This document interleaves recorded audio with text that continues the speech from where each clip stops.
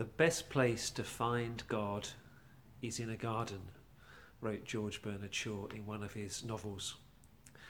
And whether his characters actually believe that or not, I think he has a point, because God appears to love gardens.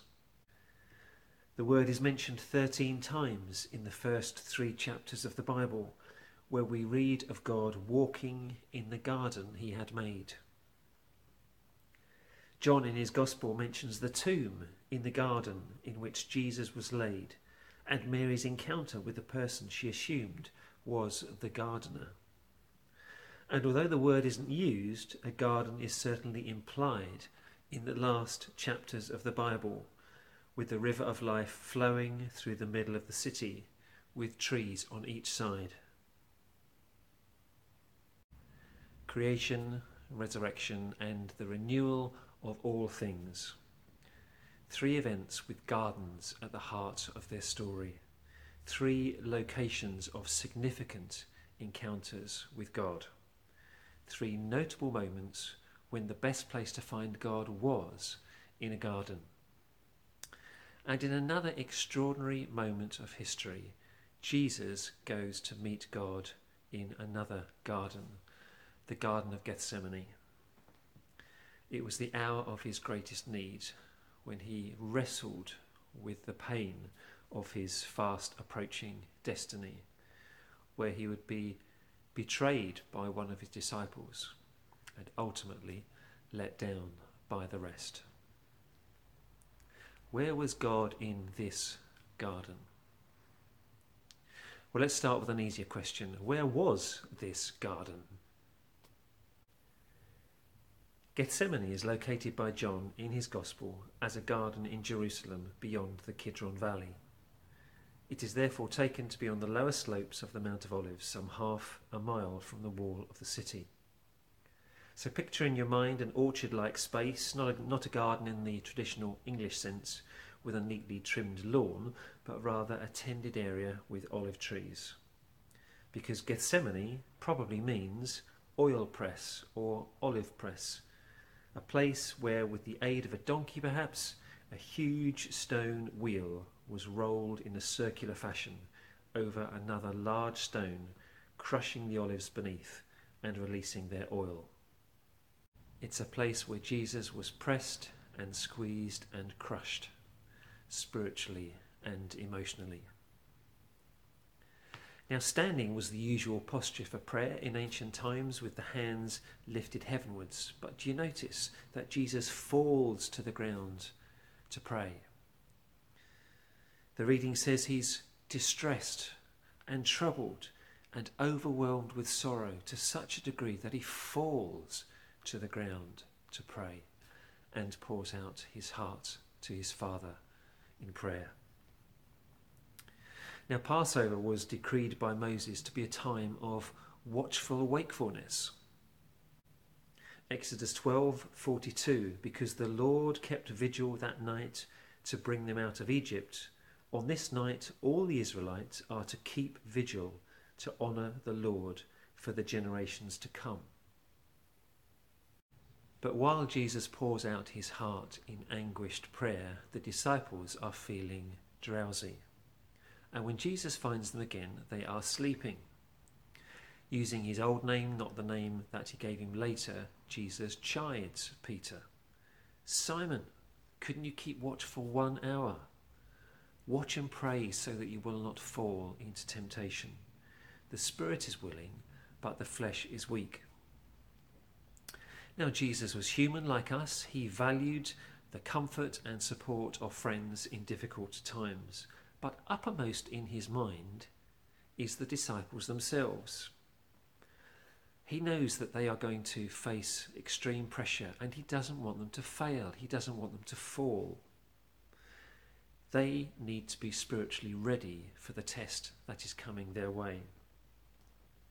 Jesus goes away to pray a second time. He comes back a second time, and he finds them asleep again. And it wasn't just a physical tiredness. Luke tells us that they were tired, exhausted from sorrow. because Jesus had told them that he was leaving soon, and that must have weighed heavily on their hearts. But still, they've got no excuse for sleeping. They have no words to say. They are speechless. Jesus goes away to pray a third time. He comes back a third time, and a third time he finds them asleep. And he chides them for their lack of watchfulness. But now something has shifted. Enough, Jesus says. It's a word that can mean the bill is paid, the matter is settled. Jesus is resolute. The hour has come. Look, the Son of Man is delivered into the hands of sinners. Rise, let's go. Here comes my betrayer. We know from books and films and media reports, maybe even personally, that questionable arrests are often made at night. Firstly, because the victims are sleepy and vulnerable, and secondly, because the neighbours aren't around to witness what's happening or to protest. And so it was then. Judas leads the religious authorities to Gethsemane, and there he approaches his master, he addresses him as master, he kisses his master and betrays his master. And for a moment all hell breaks loose. Jesus' disciples have a couple of swords between them, and one of them slashes off the ear of the servant of the high priest. Many years later, when it's safer to identify him, John will write that it was Peter who started swinging. Peter, who, had he watched and prayed, would have been better prepared to react to this sudden turn of events. It could have got very ugly, but Jesus steps in before it gets completely out of hand. Luke tells us that he heals the servant's ear, but Mark isn't bothered about that, apparently. He focuses on Jesus' words. The words that calmed the raging storms now calm the situation that is bubbling up. And his disciples, wrong-footed perhaps by Jesus' acceptance of what was happening, maybe furiously calculating in their heads what was going to happen next, make a dash for it, including one unidentified man who wriggles out of his garment and makes off in his birthday suit. So that's the story. But let's go back now to our original question. Where is God in the garden? If I had been a bystander and you had asked me then, where is God in this garden? I would have said, I don't know. God appears to be strangely silent. Jesus is going back and forth, apparently praying the same prayer as if his Father isn't listening. The disciples appear physically and spiritually dopey, as if they're completely unaware that something truly momentous is happening. Jesus' enemies come to arrest him, but Jesus doesn't pass through them like he has in the past. He appears trapped, as if his Father isn't bothered about coming to his rescue. So if you had asked me then, where is Jesus in this garden, I would have said, I don't know. I would have been deeply troubled because God appears silent, God appears absent. And many of us know what that feels like. God, you showed up there, why didn't you show up here? You answered that prayer, why didn't you answer this prayer? You stopped that from happening, why didn't you stop this from happening? But God is in this garden. We may only see his shadow fleetingly in the text itself, but with the benefit of hindsight, we can see that the signs of his presence were there all along. But to see them clearly, we need to hold two things in our minds at once. Firstly, we need to hold in our minds the freedom of humankind. The persons in this true story all have the freedom to choose their actions. The disciples chose sleep. They could have stayed awake and prayed, but they fell asleep. Had they not been able to stay awake, then it would have been unfair for Jesus to ask them to do so. But he did, and they didn't. And as a result, they weren't ready for the test that followed. The disciples chose.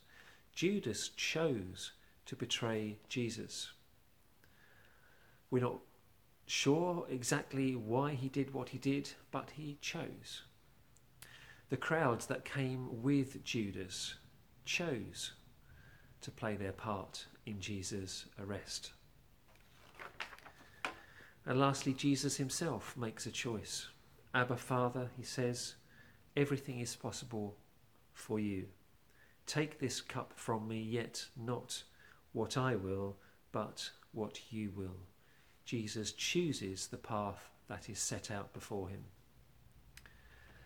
Now, this all might seem as if I'm stating the obvious, but in view of what I'm about to say, I think it does need saying. The individuals in this story made their choices. They weren't carried along by factors outside of their control. They freely chose. But that's not the only truth. At the same time as holding up human freedom, we must also hold up the sovereignty of God.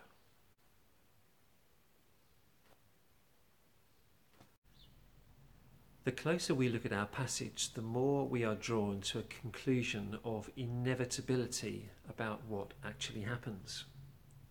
Jesus prays that this hour will pass from him.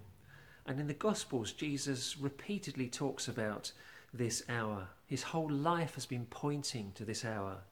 Even before the final Passover with his disciples, John records Jesus saying, "Now my soul is troubled. And what shall I say? Father, save me from this hour? No, it was for this very reason I came to this hour." There is more than Jesus' will at play. There is the Father's will. Yet not what I will, but what you will. And the New Testament writers have a lot more to say about the Father's will in their letters. Peter, for example, in 1 Peter chapter 1, says, "He was chosen before the creation of the world, but was revealed in these last times for your sake." Let that thought sink in, that Jesus was chosen before the creation of the world. Jesus chose, and he was chosen. Judas leads the crowds to Jesus, but Jesus knew it was coming. During the Last Supper, he had said, "The Son of Man will go just as it is written about him. But woe to that man who betrays the Son of Man. It would be better for him if he had not been born." Jesus is arrested. Is that an unfortunate turn of events? Well, apparently not. Shortly before his arrest, Luke records Jesus as quoting Isaiah 53 and chapter 12. "It is written, and he was numbered with the transgressors. And I tell you that this must be fulfilled in me. Yes, what is written about me is reaching its fulfillment." The disciples scatter. Is that a coincidence? No, it's not. Just a few verses before our section, Jesus says to his disciples, quoting Zechariah 13 and verse 7, "You will all fall away, for it is written, I will strike the shepherd, and the sheep will be scattered." None of this is happening by chance. Jesus says to the crowds that have come to arrest him, "Every day I was with you teaching in the temple courts, and you didn't arrest me, but the scriptures must be fulfilled." Where was God in this garden? Well, Jesus was aware of him, working his purposes out for our salvation. And the free choices of the disciples, of Judas, of the crowds, and of Jesus himself all form a rich tapestry according to the Father's master design. The writer of the book of Acts brings together these parallel thoughts of the freedom of humanity and the sovereignty of God into one verse, Acts chapter 2 and verse 23. This man was handed over to you by God's deliberate plan and foreknowledge, and you, with the help of wicked men, put him to death by nailing him to the cross.